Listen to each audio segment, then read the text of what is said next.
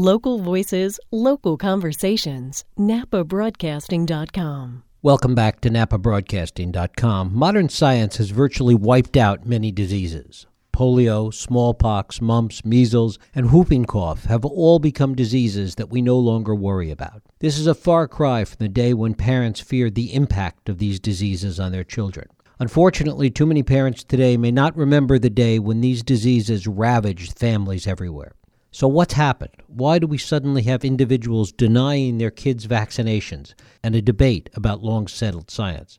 Like climate change deniers and flat earthers, the very fundamentals of long-established science have come under attack in our often cynical, anti-intellectual, and paranoid culture. Joining me today is a local parent who is working hard to end the vaccination exemption loophole that threatens to undo the community immunity that has long kept us safe. My guest, Hannah Henry, recently went to Sacramento to petition our legislators to eliminate this exemption, and it is my pleasure to welcome Hannah Henry to the program today. Hannah, thanks so much for being here.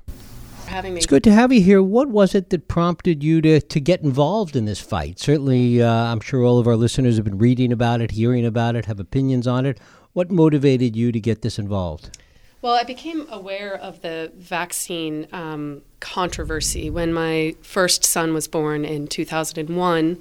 And that was around the time when there was still a misinformation about links of about vaccines being linked to autism. Mm-hmm. There was an article published in 1998 by then Dr. Wakefield, right, which was shortly after completely debunked, and he admitted to fraud and lost his license. But that information was still out there. It is still out there, unfortunately, the misinformation.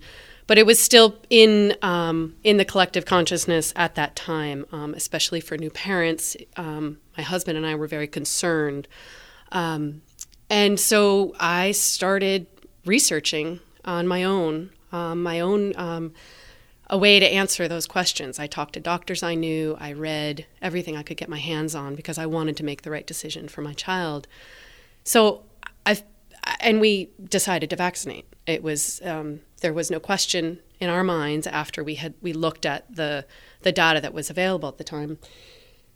And so it's just been in my awareness over the years. And when we moved to Napa and then started looking at schools, I happened upon this alternative school, wonderful charter school, Stonebridge. It's a Waldorf methods or Waldorf-inspired education. Mm-hmm. And through just conversations with parents, realized that this community also comes with a real distrust of vaccines. And so I just became fascinated by the psychology around ignoring scientific research, ignoring the advice of doctors, and kind of going on one's own path for these kinds of decisions.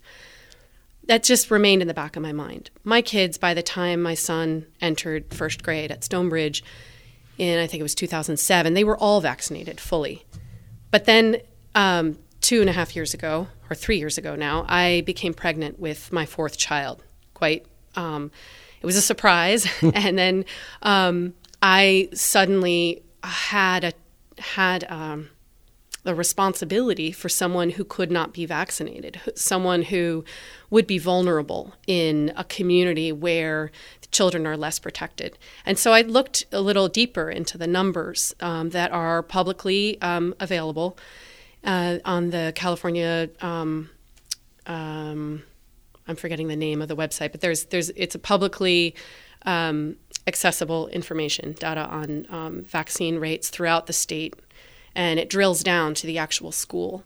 And I found that our rate of exemptions from vaccines had gone up considerably every year. They'd started out quite high, higher than the state average, which was about 2%. Right. And then at that time, 2007, Stonebridge, their kindergartners, they just keep track of kindergartners and seventh graders. That's when you legally need to submit your immunization forms. There was 23% at Stonebridge, and each year it went up. And when I looked at it for my daughter, it was something around, when I was concerned because I was pregnant, it was something around 40%. And I approached the school and told them about this this trend that I found very troubling, and found that they felt it was too controversial a topic to address. So fortunately, my daughter was born in the summer, so I had a few months. My pediatrician counseled me and said, "It's okay, just you have a few months for her to build up her immunity." And also, there was nothing really lurking at that time. There were some cases of whooping cough. But then when the measles outbreak happened, and my daughter she's fully immunized now. But when the measles outbreak happened, I became really concerned for parents who might not know what the risk is of these diseases and the risk of being in these communities where there's such a high rate of distrust and exemptions. As you talk to parents, those that have not vaccinated, the anti-vaxxers, and you tried to understand what that distrust was about, what those misgivings were about, what did you hear? What kind of reasons were coming back to you? Well, there's a real fear, and I understand this fear myself. There's a real fear for misinformation coming from the medical industry for profit. And that there's this distrust. I think it stems from misinformation, first of all. I'll get to that in a minute. But what I hear is that people feel that their control over their children's lives has been violated by industry, and as we find more and more toxins in our environment have neurological effects that may cause cancer. The fact that many of our toxins are not regulated chemicals in the environment. Vaccines, unfortunately, are a victim of that distrust, that they are a very, very effective means for protecting children against certain infectious diseases. But they've been swept up into the same category as pretty much anything that the medical industry or pharmaceutical companies produce. It's interesting, and I wonder if you've talked to any of the parents about this, that if they were to get on a plane tomorrow with their kids for summer vacation and go visit any one of a number of countries around the world where vaccines would be required, would they do that or not? It depends. I mean, one of my pediatricians, I've had several since I've lived in Napa, and they all feel strongly about this issue. And it always comes up because if you say your child goes to Stonebridge, they pull up the chart and talk to you about the immunization rate at that school. Some are more forgiving than others. But one anecdotal piece I have is that one of the pediatricians I talked to said that a Stonebridge parent recently was going to embark on travel and still did not want to vaccinate their child against disease. So she was confounded by that. But I do know of other parents who have just waited until it was absolutely necessary, until they had no choice. And so we still have the choice in California to not vaccinate. There's a perception that there's very low risk for the diseases, but once they try to travel, I know of a couple of cases of parents who have said, okay, we'll go along with the vaccine. Because of travel, not necessarily because of school. Because of a requirement, because it's required. Talk a little bit about what your research told you about the reasons behind the personal belief exemption. Because in many ways, what was put in place as a personal belief exemption has become a kind of personal opinion exemption.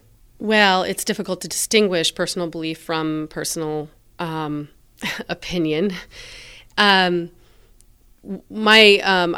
personal belief exemption has been on the law since the 50s. It's not a recent addition, but it has waxed and waned in its use. But what I see right now is that in this generation of parents, we're really bombarded with choices about our children, and it's almost like the more informed you you are as a parent, the more choices you are presented with, whether to, if you choose to, if you have the means, and this is often comes down to an issue of class as well, but if you have the means to choose organic or regular milk or almond milk or raw milk, you're making a choice for the health of your child. And then schools are an absolutely overwhelming array of choices that we have in California, with the ability to not just look at charter schools, but you can open enroll at any elementary, middle, or high school you choose. So rather than going along with sort of a standard and then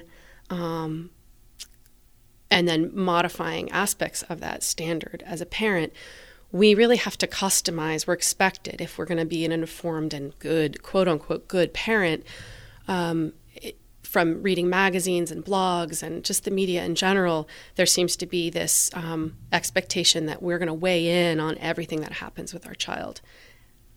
Of course, we know from the science, and you were talking about it in the context of the research that you did, that there is overwhelming evidence with respect to the efficacy and safety of these vaccines, that a lot of the misinformation that was out there a number of years ago has, as you say, been debunked, and that vaccines, going back to polio and even smallpox before that, have proven to be incredibly effective in wiping out so many diseases, not only here in America, but throughout the world. Why do you think that given that history, there is still such resistance?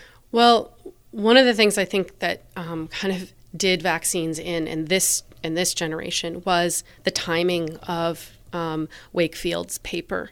That paper came out in 1998, and the other thing I remember about 1998 was when my father became very sick, and before talking to the doctors, I looked up what his condition was, and I educated myself the best I could online.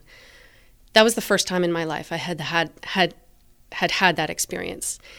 When you go into a library and you look up a medical journal or any book on medicine, the first book you find is not something bogus that is pretending to be a book.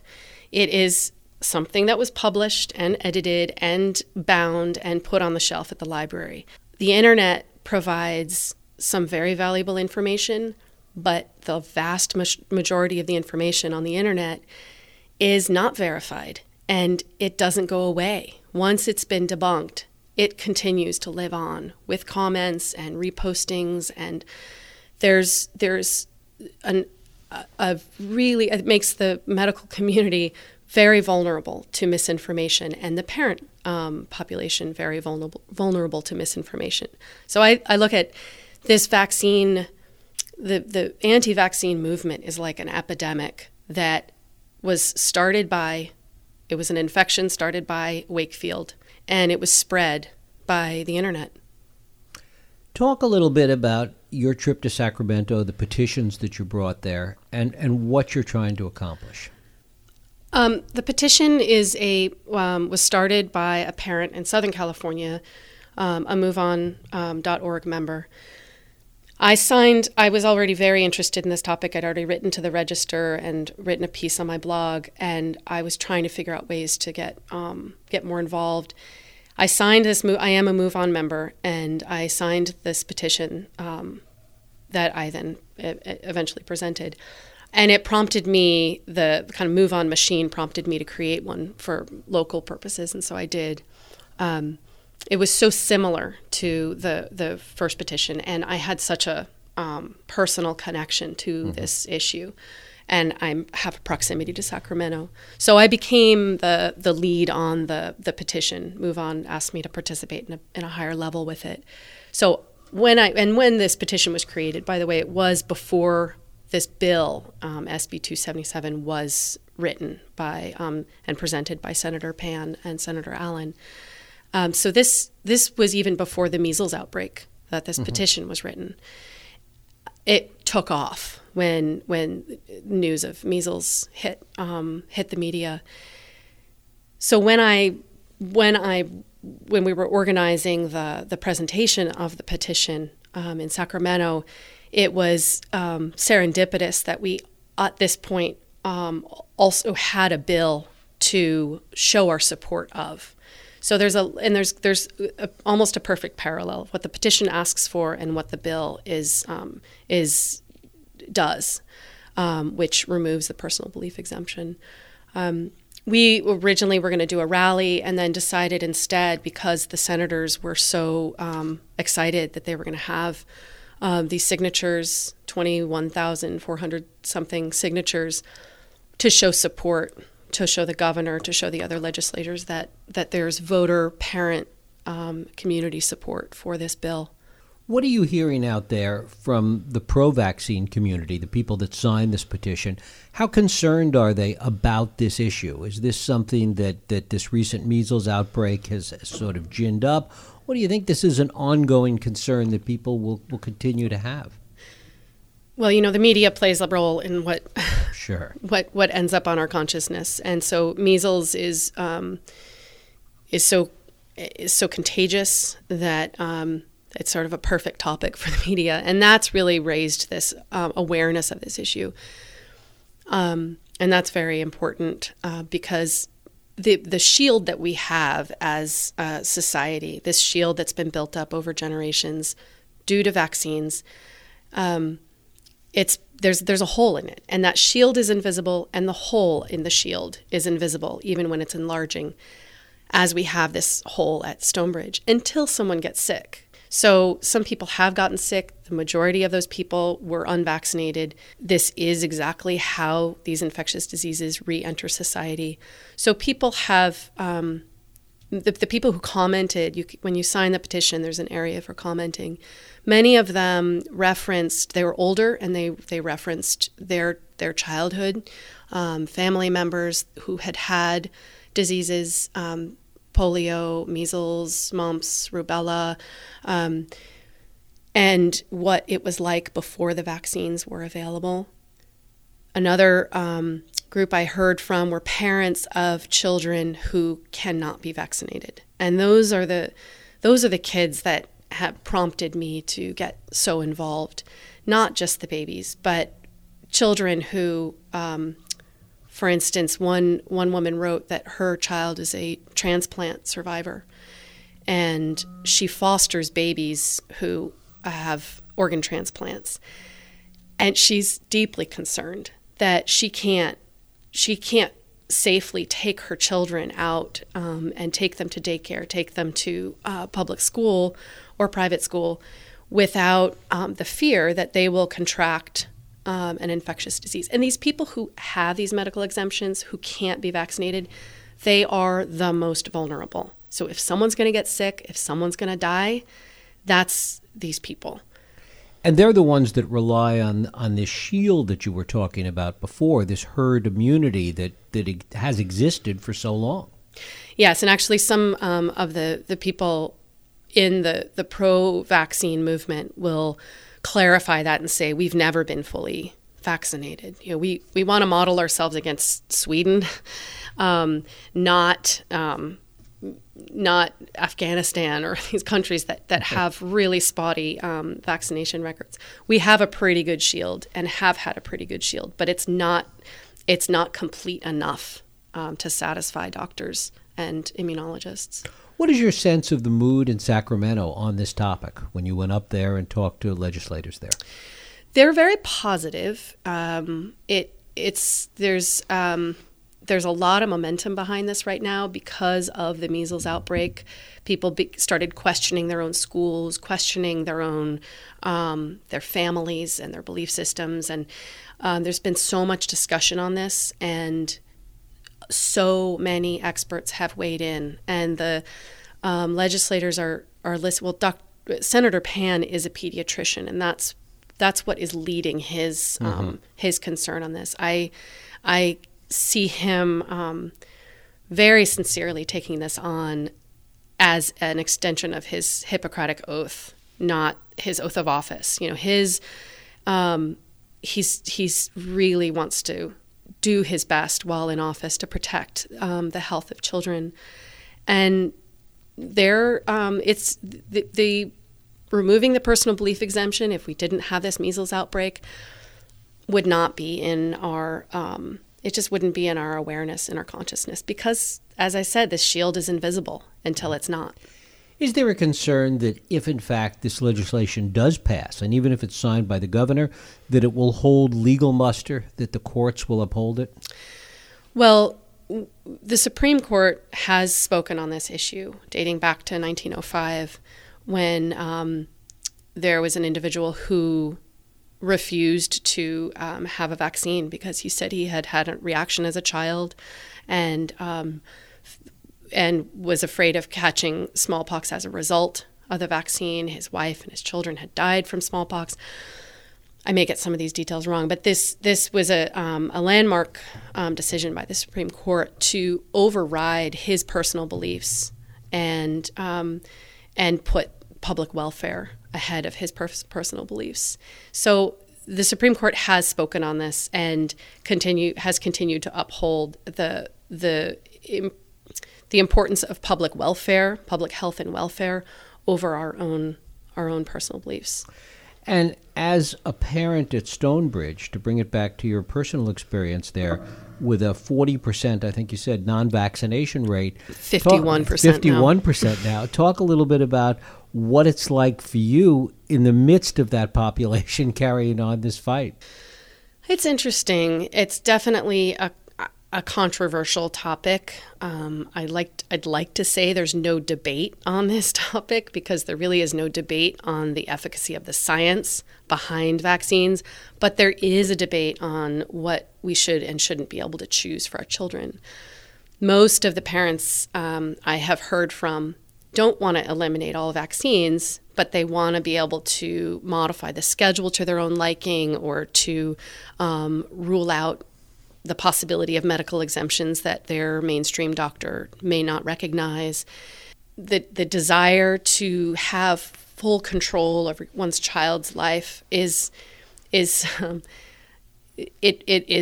hard to argue with. And I found at Stonebridge it's something I can't even really talk to my friends about. Some of them and I don't like entering into conversations that are with people who I'm sure agree with me. I really enjoy debate. I enjoy hearing different sides of the issue.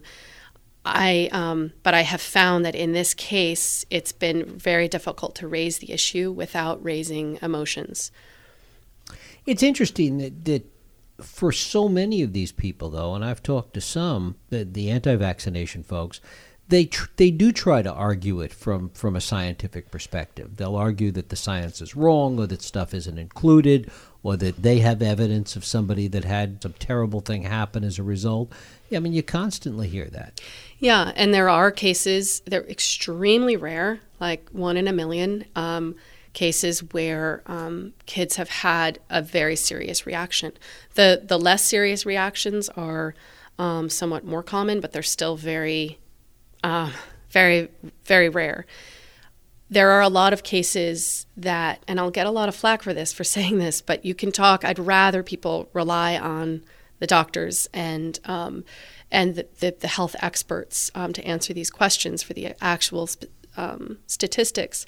But there are cases where people believe that there was a reaction to a vaccine, but it wasn't specifically a reaction to the vaccine. And a lot of there's a lot of discussion about the ingredients of the vaccines, that they're not safe, that they're filled with toxins and formaldehyde and mercury. And it's just, although there may be, there's trace amounts of formaldehyde in a vaccine, it's less than there is in water.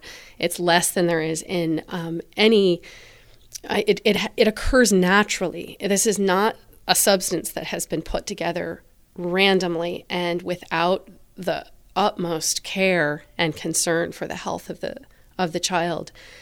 The vaccine industry, if you want to call that, it's a network of doctors and research scientists from around the world, really, that weigh in on what's best for the public health of this globe. Isn't it a little like, I keep harking back to, in conversations that we've had about this, harking back to the debate about climate change. There's always so-called experts you could find out there that either for a price or for the attention or for whatever reason will argue the contrarian case and just say, well, there's two sides of the story and create equivalence where there really isn't any. Yeah, that's one of my concerns about this this discussion in general, is that there isn't equivalence, and it's not a debate. And what it comes down to is how invested people are and how well they understand what's good for the public health and of our society, and they're weighing that against what they believe is best for their individual child.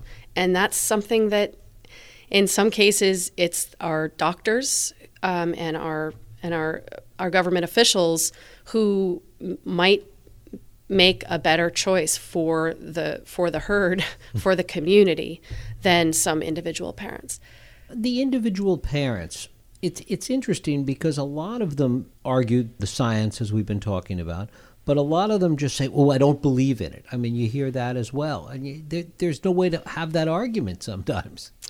Exactly. And that's where it has to come down to, look, if you really don't believe in it, your option is to take care of your child yourself and within the confines of your house. If you want your child to enter into the public and go to daycare and school, then you've got to abide by some of the rules. We can't come up with our own sanitation laws, our personal belief around whether or not we wear seatbelts or buckle kids up who aren't our own in our car just because we don't believe in it. We can't enter into the public sphere with a child who hasn't been immunized against diseases that as a society, that our medical experts have deemed are a danger to our society. You don't have to believe it, but we do have to do it. Are there states, are there communities that have eliminated this personal exemption law successfully? I would have to talk to my my coalition members about to answer that question. I know that there are 19 states right now who are in process of eliminating personal belief exemption. Off the top of my head, I think that West Virginia and Mississippi have no personal belief exemption. But right now, the energy is around removing this exemption in at least half the states in the country. Mm-hmm. Talk a little bit about why you think MoveOn.org got involved in this fight. Certainly there's lots of fights out there, lots of issues to debate. Yeah. MoveOn responds to member interest. And when this petition was started, you can pretty much, if you're a MoveOn member, start a petition on anything. And if it doesn't get traction, it doesn't really go anywhere. But if it gets traction, MoveOn will take the human beings, not just the machine, the petition machine, mm-hmm. but the human beings will take a little closer look at the issue raised. And then it goes up to another level, and they'll take a closer look at it. And in this case, it was the confluence of the measles outbreak and the fact that this petition went from 900 signers to like 18,000 signers almost overnight. They sat down and the staff and looked at the science, looked at the pros and the cons, and said, absolutely, this is something that MoveOn needs to take on. And finally, what is the trajectory now of the legislation? Well, it goes through a process. I'm still learning this process myself, so I may say some inaccurate things. But it has to go through. Individual legislators are being talked to or lobbied by scientists and doctors and both sides of the issue. But primarily for our fight, it's the experts in medicine and immunology, pediatricians who are speaking to the legislators and giving them kind of an education on what this law means if there's a personal exemption on the books and what it means if it's removed. Then it goes through committee and it goes up for vote in the legislature for the senators, and then it goes to the assembly. And finally, it reaches the governor's desk. Very good. Well, I thank you so much for coming in and bringing us up to date on your journey and this whole battle that we've been reading so much about lately. Hannah Henry, thank you so much. Thanks. It was my pleasure. You're listening to NapaBroadcasting.com.